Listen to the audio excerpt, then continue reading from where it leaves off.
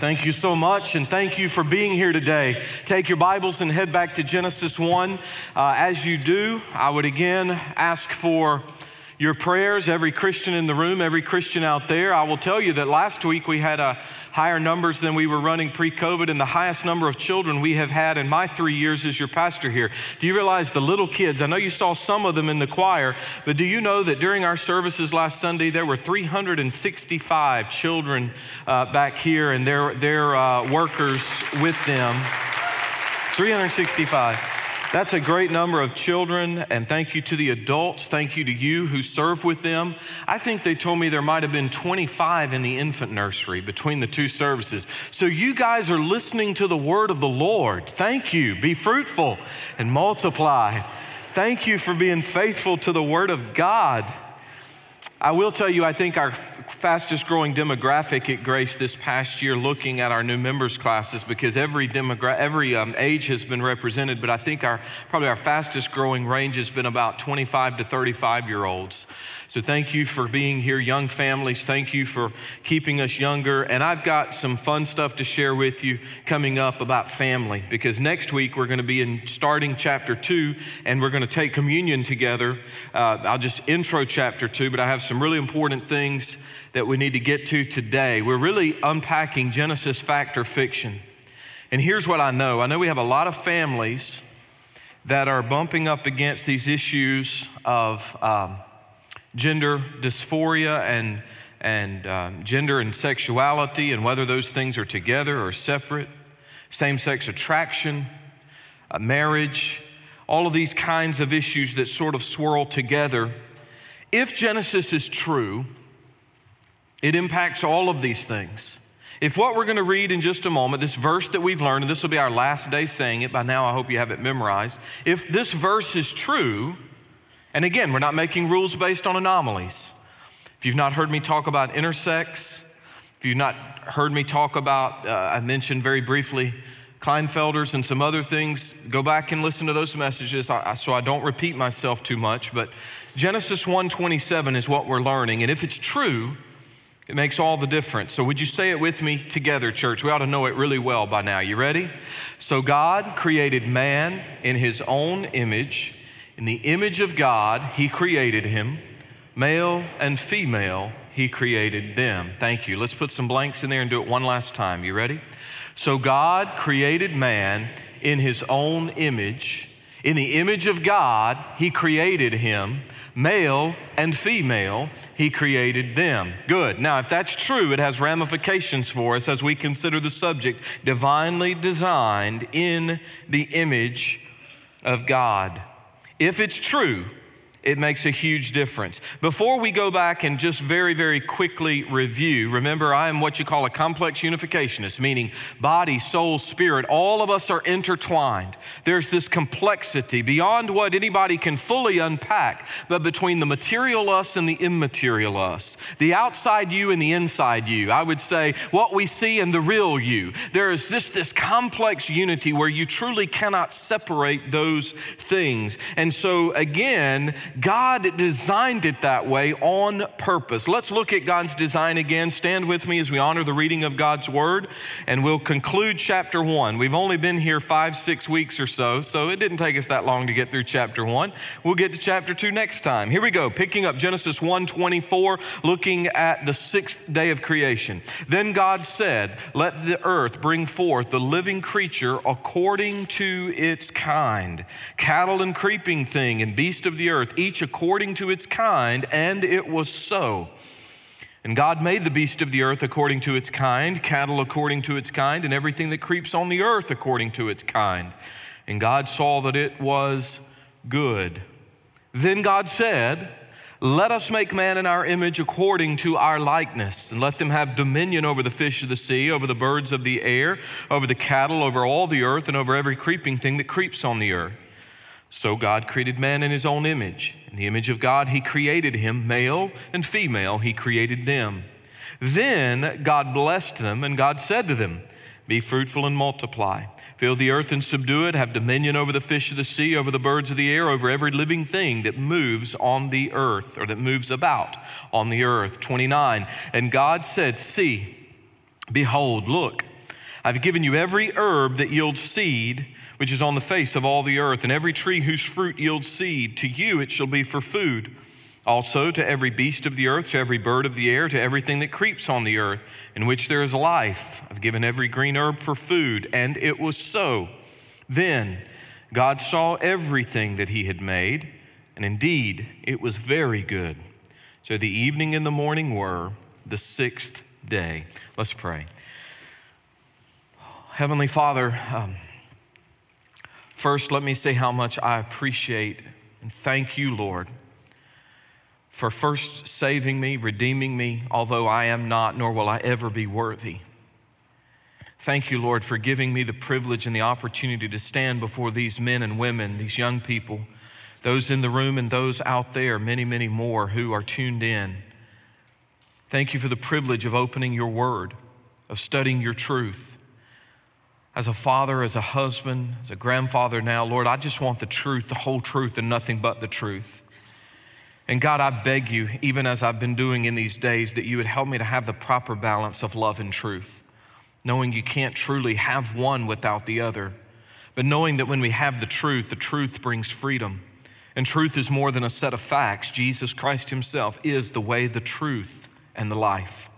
And so help us to remember truth is personified in the person of Christ. And when we see Jesus, we see the truth. I realize there are some people here today, there are some people tuned in today that are struggling. They're hurting, their family's hurting. The issues about which we'll speak have been touching us now for a number of years and have been dividing families and have been creating pain, heartache, misunderstanding, inflamed rhetoric. Help the church, help me, Lord, in this moment do well to speak truth. And when all is said and done, God, if you have a smile on your face, I believe that the job will have been well done. Otherwise, I can't even fathom trying to keep everyone in this moment happy. So help me think about what you want alone for your glory. In Jesus' name, amen. As you're being seated, I want to make a statement that is obvious to you and is obvious to me, but I want to reiterate it. I will not be harsh enough for some of you. I realize that. You're the turn or burn crowd, right? You're the kneel or peel, get sanctified or french fried, get right or get left, just black and white. I get it. And I'm not going to be mean enough for you.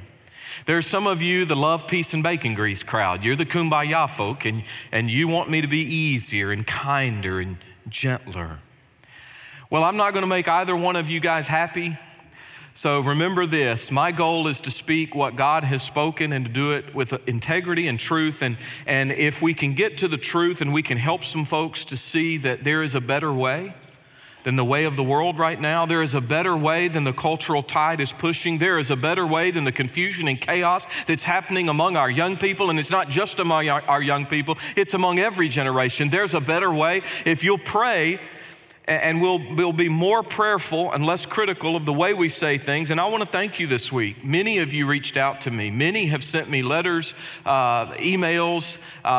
Some of you you've really encouraged my heart, and I appreciate that. I appreciate it more than you can possibly know, because to dive into this pool at the depth we're going to go here in just a minute, it is a challenge right now. And it's not a challenge because I question the truth. It's not a challenge because I wonder if God has stuttered or if the Word of God has changed. It's a challenge because I want to be sensitive, because I know some of you really struggle with this.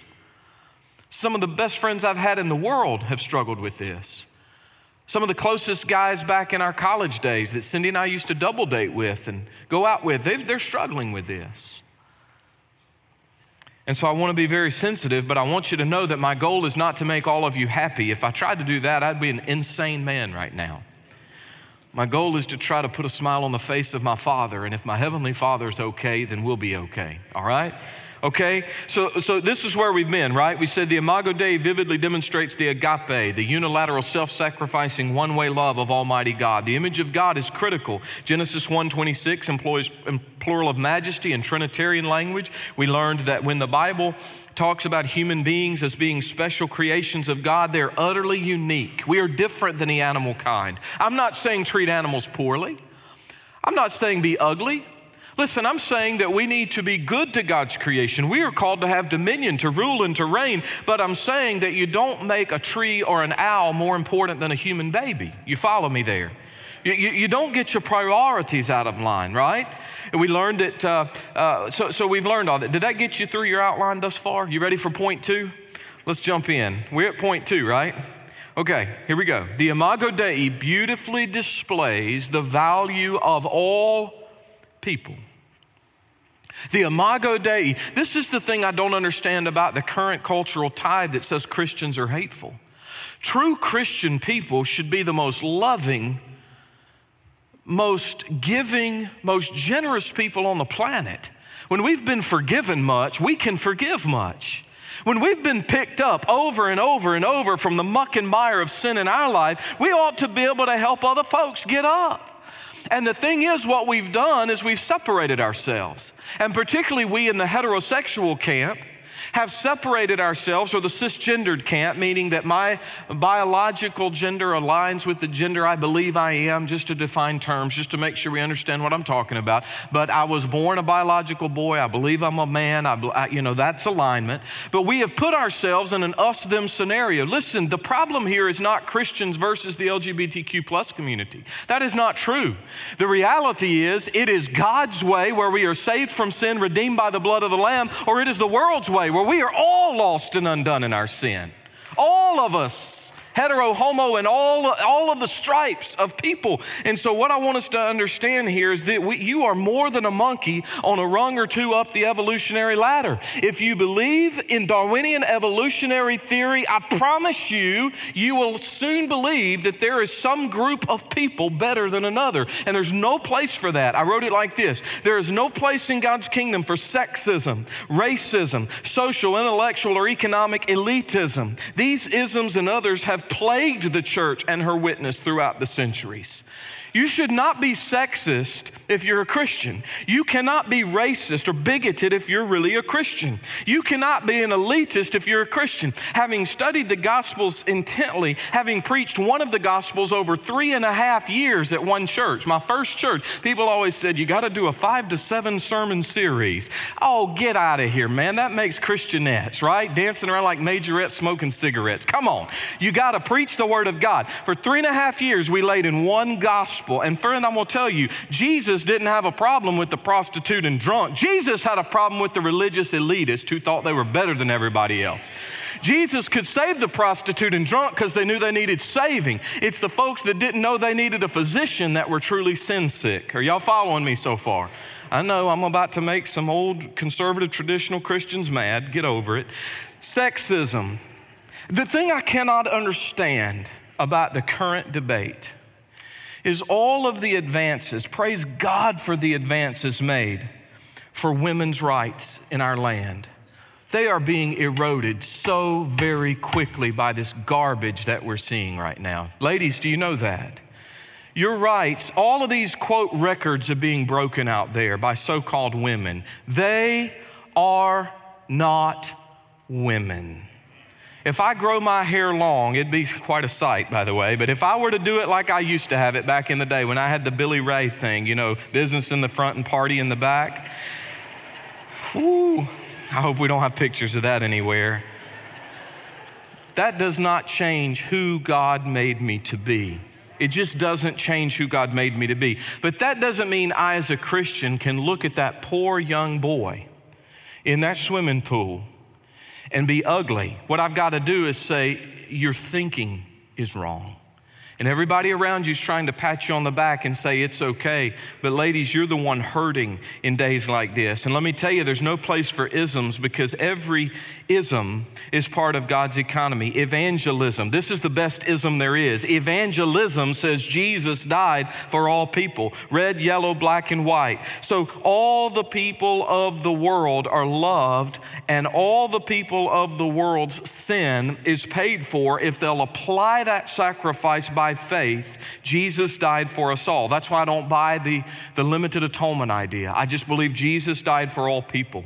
Listen, 1 Timothy 2:4, God our Savior desires all men to be saved and come to the knowledge of the truth. For there is one God and one mediator between God and man, the man Jesus Christ, who gave himself a ransom for all. A-L-L. I read that in Greek. You know what it says? All. A-L-L. The passage in Genesis establishes the equality of men and women as image bearers of God. We are to have meaningful purpose by the plan of our Creator God. Imago Dei also teaches us that God placed a great chasm between man and beast. Not one rung on the evolutionary ladder, a great chasm. Only man, now listen, I don't want to burst bubbles, but I'm going to be straight with y'all. Only man has the capacity for eternal life. You mean Fido and Rover aren't in heaven? Maybe not. I just know that Jesus died for people. I don't know that Fido and Rover have an eternal soul. It could be that God has them there. Certainly Revelation teaches that animals are in heaven. I just don't know if your fish that went down the funeral toilet is in heaven, okay? I don't know. But we alone have the capacity for eternal life, fellowship, moral discernment, self-consciousness, and worship. Worship. You think animals are so close to us. Have you ever seen them worship? No, and I don't mean your dog, fella, who's worshiping you. I mean worshiping the real God. But what about the fall? Well, what we know in the fall, and we'll get there when we get to chapter 3, is that the Imago Dei was marred. I do believe that every part of us, we call this, there are variant names, some call it total depravity. The reality is that every part and piece of us was marred and scarred. What do I mean by that? Well, I have some scars. Some of you have scars. I have a scar on my finger here. Lucy likes to play with it now. It's where I was 5 years old climbing a chain link fence, getting out of my Beagle's lot. And for whatever reason, I thought at that age it'd be more fun to climb the top than go through the gate. So I climbed the top and I bear a scar all these many years later. Let's see, I was 5, so 20 years ago. So just want to make sure you're awake. So I bear scars. I have a scar by my nose where I had skin cancer cut off 10 years ago, and I just had another biopsy, and praise God, got the results recently that was benign, so I don't have to have any more cutting done on that place. But I bear those scars because there was a problem. I was cut. I had the Mohs surgery. I have other scars like many of you. Now, they're healed, praise God, they're healed over, but there's still a residual effect. As a Christian, I was not just scarred. First, I was marred by sin. Every part of me, my thinking was marred, my actions were marred, my faith, all of it was marred. I came into the world distorted, twisted out of shape. When I trusted Jesus Christ as my Lord and Savior in 1985, God untwisted me. But my human nature, have you ever had anything that was so balled up that even when you tried to straighten it out, it just wanted to go back? It bore the shape, it bore the memory.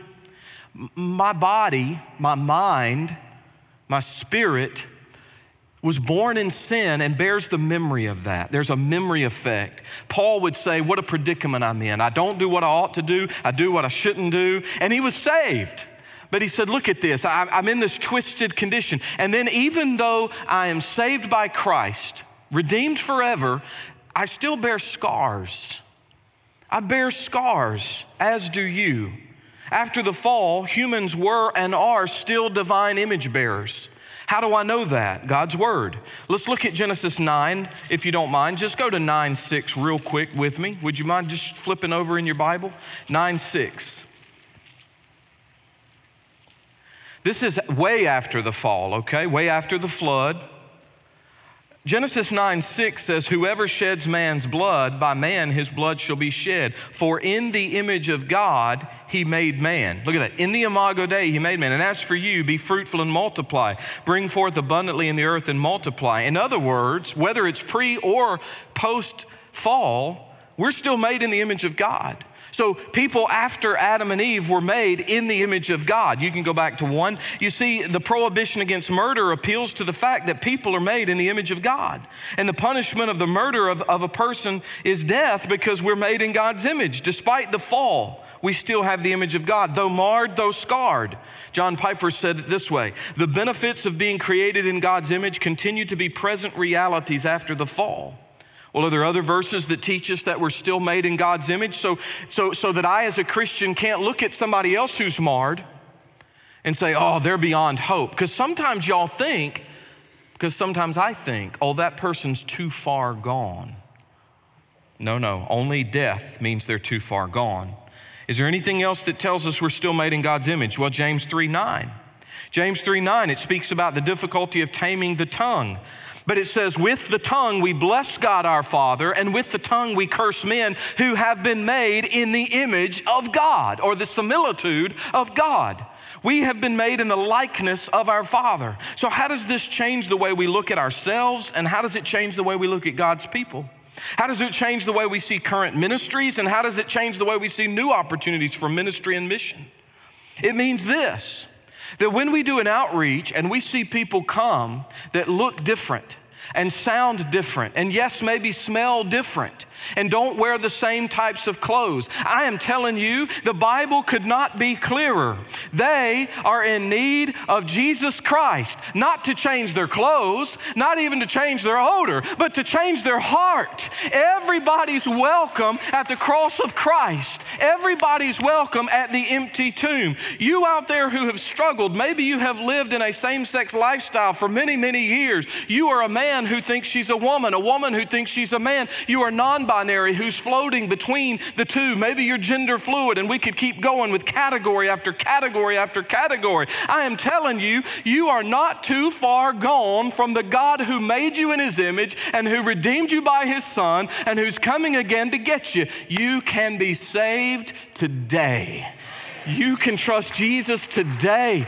And you say, I can't go to a church. Those people are too judgmental. You come to Grace Baptist Church in Knoxville, Tennessee, and if anybody acts ugly to you, you show me who they are. Because I'm telling you, whosoever will may come. You say, well, I can just come and stay as I am. No, you can't. None of us can come and stay as we are. When you meet Jesus Christ as Lord and Savior, nobody can stay the same. Nobody can stay the same. The Imago Dei vividly demonstrates the agape of Almighty God. It beautifully displays the value of all people. I got to get to this. The Imago Dei fundamentally describes the blessings of God's created order.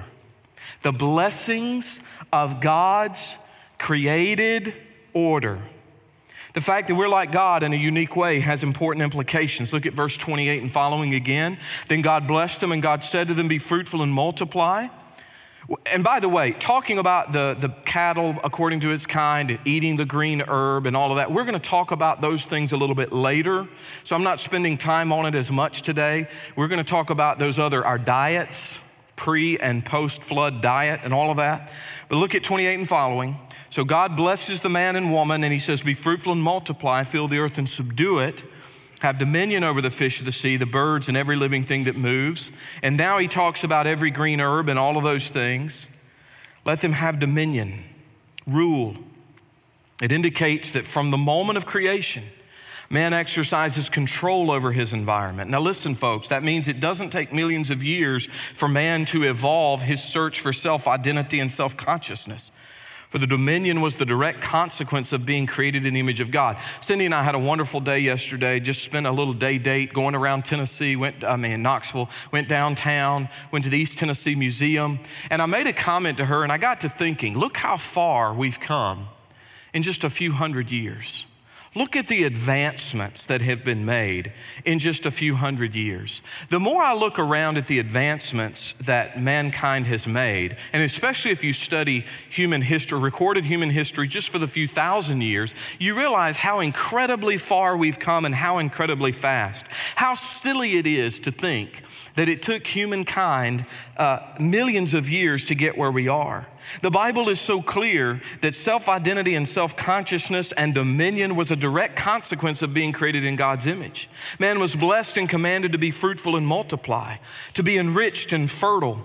So what we actually find are in these commands, there's procreation, the union of man and woman to populate the earth. To replenish would be to fill the earth. So it doesn't mean that there's some kind of refashioning of an already judged earth. Some people think the earth was made, then it was judged, then it was remade. No, it means, the Hebrew terminology means to fill it for the first time. So the ruined constructionist or the gap theorist are wrong. And it implies a degree of control over nature. Now the reference to male and female identifies human life as sexual. Again, I'm going to kind of come back into this category and unpack it a slightly different way from last week to hopefully give some of you some talking points when you're dealing with family or friends about this.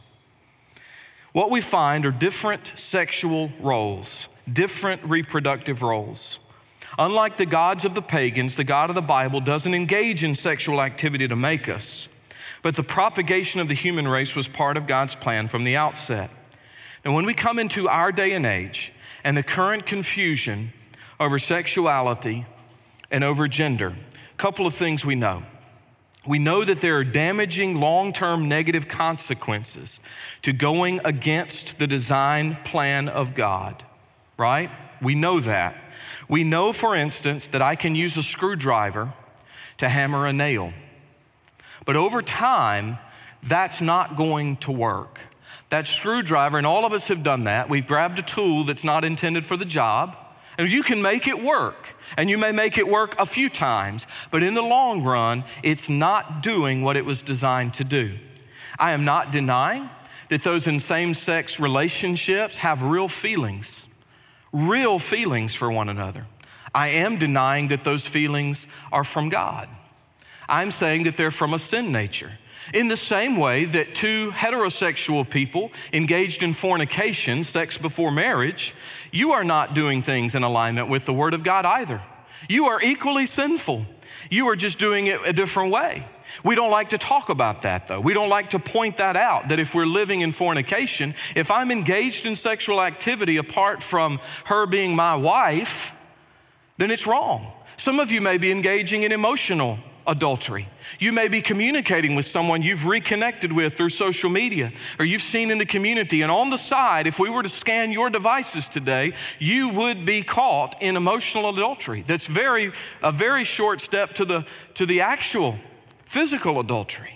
And I'm telling you, all of those things are equally sinful before God because what God designed was, as I'm going to talk about in chapter 2, a marriage made in paradise. Eve was called Adam's wife right out of the gate, and we'll look at that in a few weeks. But why is this so damaging, even if you feel it's right?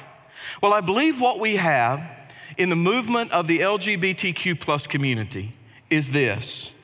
It is a non- or anti-biblical movement away from God's institution for the welfare of the human race. Prior to government, prior to societal organization meaning units of people together, prior to the establishment of the church, prior to any other human institution, God created a union. He called it marriage between a man and a woman.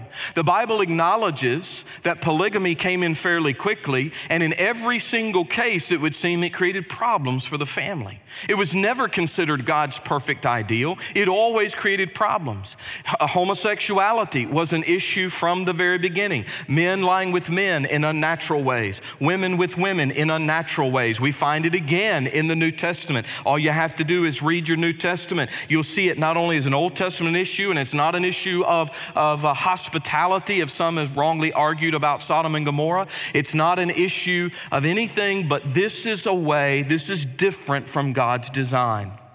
One of the things that we've been reading as a staff, we just finished our discussion on it this week, is this book. And I would highly, highly recommend this book to you if they can get a shot. Nancy Pearcey, it was written and came out in 2018, Love Thy Body. Now you got to be a big girl or big boy to kind of handle this. It's pretty deep, but it's extremely well written. And what it says is that the abortion movement toward euthanasia, personhood, movement toward the LGBTQ plus community, gender confusion, they all stem from the same type of root. The root is that we've separated the top story from the bottom story, the body from the feeling or the spirit. We've separated what we think and who we are physiologically. And that has led to some tremendous, tremendous problems. What we find when we study this is there are lots of dysphoric or dysmorphic conditions. Let me give you one of the most classic ones. This had a much higher trend level at one time, particularly among young women, but there's still an issue out there and people still struggle with this. And listen, I know some of you in this very room have struggled with this or have family that struggle with it. And my heart goes out to you, my prayers go up for you, but you know someone or you know of someone that's had eating disorders. You know someone that maybe has dealt with and struggled with anorexia. You know someone that struggled possibly with bulimia. Many times those things sort of overlay and people will struggle with both at times. Now, let me ask you something. Everybody old enough remembers Karen Carpenter, right? All right. When you've seen someone that's gotten into the latter stages of this, what should you do? What should you say to this person who has a dysmorphic sense of their body? And by that I mean they look at themselves and they literally see themselves bigger than they really are. They're not seeing what you and I are seeing. They're looking in a funhouse mirror. And I mean absolutely no disrespect. I'm speaking truth to you. They see something different. They still believe. Even precious ladies at 75 and 80 pounds will look at themselves, some even at my height, and say, I'm still too large. Now, what is the right and good and loving thing to do in those situations? What is the right thing to do for that type of dysphoria? Oh, you're fine. You look great. Keep doing what you're doing as their liver is shutting down, as their pancreas is struggling to survive, as their heart muscle is literally dying in their chest. Would any of you argue that it is good and it is right to affirm the dysphoria? Anybody? Nobody would say it's good and it's right to affirm that. You know what you would say? Let me get you some help. What can I do to help you? Can I go out with you? Can I spend time with you? Can we get counseling for you? Can I eat with you? Can I share some meals with you? I know you can't eat a lot right now, but can you start? Can you get on the path of health? You know, it's not going to be a light switch, is it, Dr. Harden? It's not a light switch. It's much more like a dimmer switch. Can I take a step with you toward health?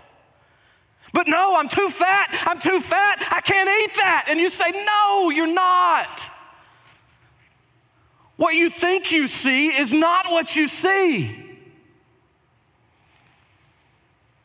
And there's a 11-year-old boy who bears more effeminate quality. He loves the stage, and that's okay. But the friends rally around him and say, this is who you really are. Let's stop puberty from happening. Let's change the body. As soon as you're able, let's get rid of some parts and let's add some parts because this is the authentic you because you think it's the authentic you. Is it loving and is it good to say, you're right, it's okay? How many of you were ready to make such decisions in your prepubescent years? And yet this is what's happening every day in our own community. And in some states now, parents are the enemy. Teachers and administrators are right. Puberty blockers administered. Hormone therapies, estrogen given to little boys, testosterone to girls. And you say, no, it's not the same thing. Listen to me, it is exactly the same thing. There is a dysphoric condition where the thinking does not match reality. God made no mistakes, young man, when he made you a boy. And God made no mistakes, sweetheart, young lady, when God made you a girl. You like the things boys like? Celebrate that. You like the things girls like? That's okay. You can be your authentic you, but my mutilating and changing your body, you are not aligning with reality, and you know down deep in the core of your spirit that you're not. Please come and seek help. We will be here for you. Our own counseling center ministers now across the world. One great thing about COVID is it taught us how to do effective counsel when people are anywhere and everywhere, thousands getting help. Reach out to us, and I'll guarantee you we will not point a finger at you in judgment. We we will give you a hand of truth and the gospel, and we will walk with you, and we will love you. We have got to love our people enough. We have got to love those made in the image of God enough to say, this is a path of destruction. I know you feel this way. I know it is a draw beyond anything you can imagine, but the truth is there. Even if you're not ready to accept God as your heavenly Father yet, the biological truth of every cell of your body, the physiological truth is there. And it's shouting.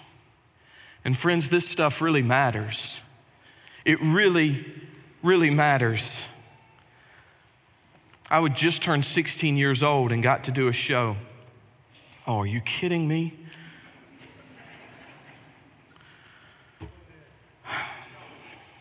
Okay. Y'all need to turn that thing off. Y'all messed that up this morning. It's red already.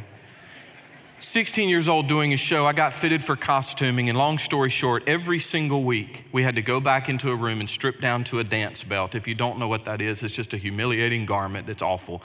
We had to strip down to a dance belt, and we had to stay for the entire season 5 pounds within the starting weight when costumes were made. Because 5 pounds heavy and buttons started to pull, 5 pounds light, they started to look funny, at least that's what they told us. You talk about dysphoria. It was worse than when I wrestled in high school. I mean, you had to make weight or your job was on the line. That was just a little old show out of a little old production company for a little old park.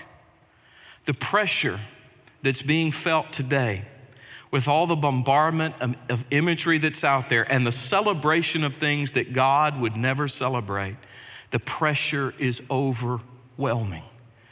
Why can we as a church not be a safe place and space for people to come and turn them toward the truth?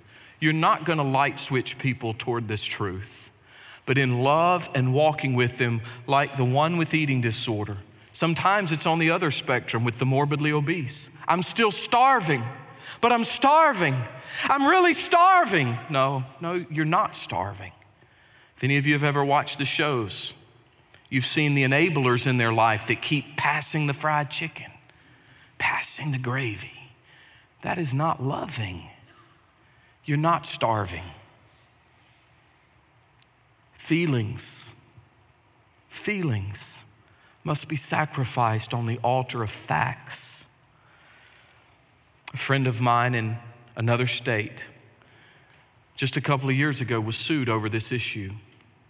A 15-year-old biological boy identifying as a girl demanded to go to student camp and demanded to room with the girls. As a father of 3 girls of my own and a granddaughter, I'm telling you, this matters. Thankfully, the court case went in the favor of the church, but I fear there's coming a day sooner than later where we may not be so fortunate. And I, for one, am here to tell you on public record, with this going live, I will stand in civil disobedience. You will not take our sweet daughters or our sons. We see the ramifications of this. The Bible tells us that God provides for the needs of his creatures. Pagans believed that men were created to feed the gods. I've watched Hindus come and bring sacrifices of food before their marble deities. Not true according to the Bible. God feeds his people. Most theologians agree, and I happen to agree, that Adam and Eve were vegetarians. I don't understand it. I'll explain it later. I want to confess that I am a meatitarian. Part of the confirmation of my call to be a Baptist preacher was a divinely given craving for fried chicken. I'll move on. Meat, food, in the word meat meant food. In the early 17th century, when the KJV was translated, it was translated meat. It meant food. No actual animal flesh was condoned until after the flood, Genesis 9:3. We'll come back to that. David said, I am fearfully and wonderfully made, in Psalm 139:14. What's interesting is God is mentioned here in this first chapter 32 times, not including the pronouns that point to him. Again, the Bible makes no attempt to prove there's a God. Why not? Because, Psalm 14:1 says, the fool has said in his heart, there is no God. Every one of you in the quiet place, including those in the LGBTQ plus community, every one of you in the quiet place knows deep in the pit of your gut the depth of your soul, that there's something more than this. Every one of you knows that you can't merely change the outside, that a mere change of outside doesn't truly bring you the happiness, joy, contentment that you so long for. The Bible's description of humanity's creation is often called the creation mandate. Let me at least try to get through this, because it reveals God's design for human beings. 3 of our fundamental purposes that are highlighted in Genesis 1 and chapter 2 we'll see are family, worship, and work. Family, we've been created male and female. I know what the courts now call marriage. I know that the courts will call marriage something that God never called it. Here's my take on that. If God designed it, God gets to define it. If God designed it, God gets to define it. In 2015, I was asked by a multitude of people in our church, in the press, what are you going to do? What are you going to do now that SCOTUS declares that marriage can be same-sex? And I said, what do you mean, what am I going to do? I'm going to do the same thing I did before the Supreme Court convened. 5 people don't determine my belief system. 5 people do not determine what I say is right or wrong. My God and His Word determines what I say is right or wrong, because if I'm outside of the Bible, it's wrong. If I'm in line with what God has revealed, it's right. And so I have not changed. Have I been pressed on that? Yeah, a few times. But the reality is I hold to a lot of standards that the current culture probably wouldn't like. If you're sleeping together and you come to me to do your wedding, I'm going to say no. You've got to abstain. You say, well, I can't believe that. That's so old-fashioned. No, that's Bible fashion.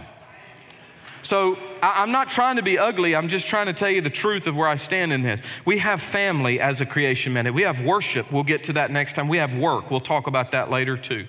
These 3 purposes were established before sin entered the world. Okay. Let me see if I can land the plane here, because I need to do that. So, why is it that most men and women the world over, I'm going to come back to this at the end next week before we take communion. Why is it that most men and women the world over desire children? If you're in a loving marriage, do you need children? Well, no. They're expensive and they're messy, by the way, if you're wired like I am. But you already have a relationship already, right? And by the way, just because you don't want children or don't have children means you're no less in the eyes of God. I'm not telling you that you're any less than, but why do we want them? Because we desire relationship.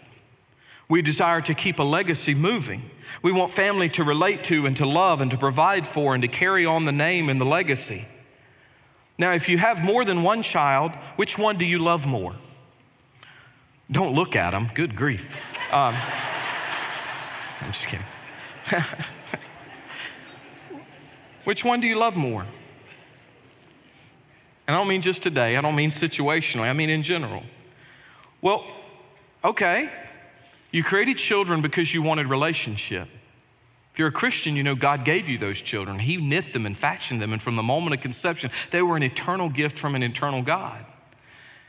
And if you're blessed like we are with multiple children, you don't love one more or one less. That's a foolish notion. God just expands love. Listen, a candle loses nothing of itself by lighting another candle. Love is not limited. My flame for one child is not greater in love than for another. So why would we think that God somehow loves us hetero Christians more than He loves someone who's struggling with this? Boys trying to be girls or vice versa. Those in same-sex relationships or what they would even call marriages. Why would we think God loves anybody more than anybody else? He is our Father after all. And listen, He can be their Father too. Because it is not your sexuality that makes you right with God. It is grace through faith in Christ alone that restores a broken relationship with your Father. The Imago Dei beautifully displays the value of all people. If you're a sexist today, you need to repent. If you're a racist today, you need to repent. If you're some kind of Christian elitist today, you need to lower your nose and repent. You're going to drown in your own pride. You need to repent and humbly say, you know what, there are hurting people around me, maybe in my own family. I need to tell them, I'll take you by the hand and I'll walk with you. I'm not just going to shun you or push you away. I'm going to walk with you to the truth. I'll close with this. Cindy shared it with me just over a week ago. She said, I know you can use this, and she was right. I went back and watched the episode. Andy Griffith's Show, one of the greatest shows ever made. Season 2, episode 6. About a year before Buddy Ebsen would be known to the world as Jed Clampett. Y'all remember Jed Clampett, Beverly Hillbillies? He had a guest spot, as many did, on the Andy Griffith Show. He was a hobo named David Brown. Turns out that Buddy Ebsen's character was not a good influence on young Opie Taylor, as David Brown liked to bend the law quite a bit. In the closing scene, Sheriff Taylor goes to meet the hobo, David Brown, to say, "You need to separate from my son." David says, "Well, Sheriff, maybe I do look at things different than other people. Is that wrong? I live by my wits. I'm not above bending the law now and then to keep clothes on my back or food in my stomach, and I live the kind of life that other people just love to live if they just had the courage. Who's to say the boy wouldn't be happier your way or mine? Why not let him decide?" Sounds like a lot of modern parenting, doesn't it? "Why not let him decide?" Andy replied, "Nah, I'm afraid it don't work that way. You can't let a young'un decide for himself. He'll grab at the first flashy thing with shiny ribbons on it, and when he finds out there's a hook in it, it's too late. The wrong ideas come packaged with so much glitter, it's hard to convince them that the other things might be better in the long run. And all a parent can do is say, wait, trust me, and try to keep the temptation away." I realize that most parents want what's best for their children. And that's why it's so tragic when parents leave such monumental decisions up to the youth of our land. There needs to be a structure, a created order in the home and the society. I realize that sin has marred things terribly, but it doesn't change the law of God written on our hearts. The Imago Dei fundamentally describes the blessings of God's created order. Sin has created a chasm between Almighty God and His highest creation, mankind. But Jesus came to restore what once was. Young person struggling in a same-sex relationship or attraction, you don't yet have the person or the power to overcome that without Jesus. But if you will say yes to Christ, He can even change your want-tos. Young person struggling with your identity, God made you just the way He wanted you. And so what if you like things that are more girly? So what if you like to hunt and fish and do things that would be typically considered more masculine? So what? Be who God made you to be, but who God made you to be will always accord with reality. We love you enough to tell you the truth. We love you enough to say you have a place here to learn and to grow, not to be judged, but to be welcomed, to be transformed by the renewing of your mind. Trust in the Lord today, and remember, no matter your color, no matter your shape, your size, your gender, you are divinely designed, made in the image of God. Stand with me. I really would love to have some Christians that are passionate about this to come and spend a few minutes today just praying for those in our church family and in our community and beyond that are tuned in, that you would just pray for God to use Christians around these folks struggling in different areas. Not just homosexual sin, heterosexual sin, all kinds of these areas, that you would come today and you would be a prayer warrior saying, oh God, use me if you can. Use me in any way to speak life into these situations. And know that we are here for you. Know that Grace Baptist Church, Grace Biblical Counseling, we are here for you if you need us. Let's pray. Thank you so much for watching us today. God is doing absolutely amazing things in and through our Grace Baptist Church family. If you'd like to share anything the Lord is doing in your life, feel free to reach out to us through our website or our app. And if you're ever in the Knoxville area, come by and worship with us and our family of faith here at Grace Baptist Church.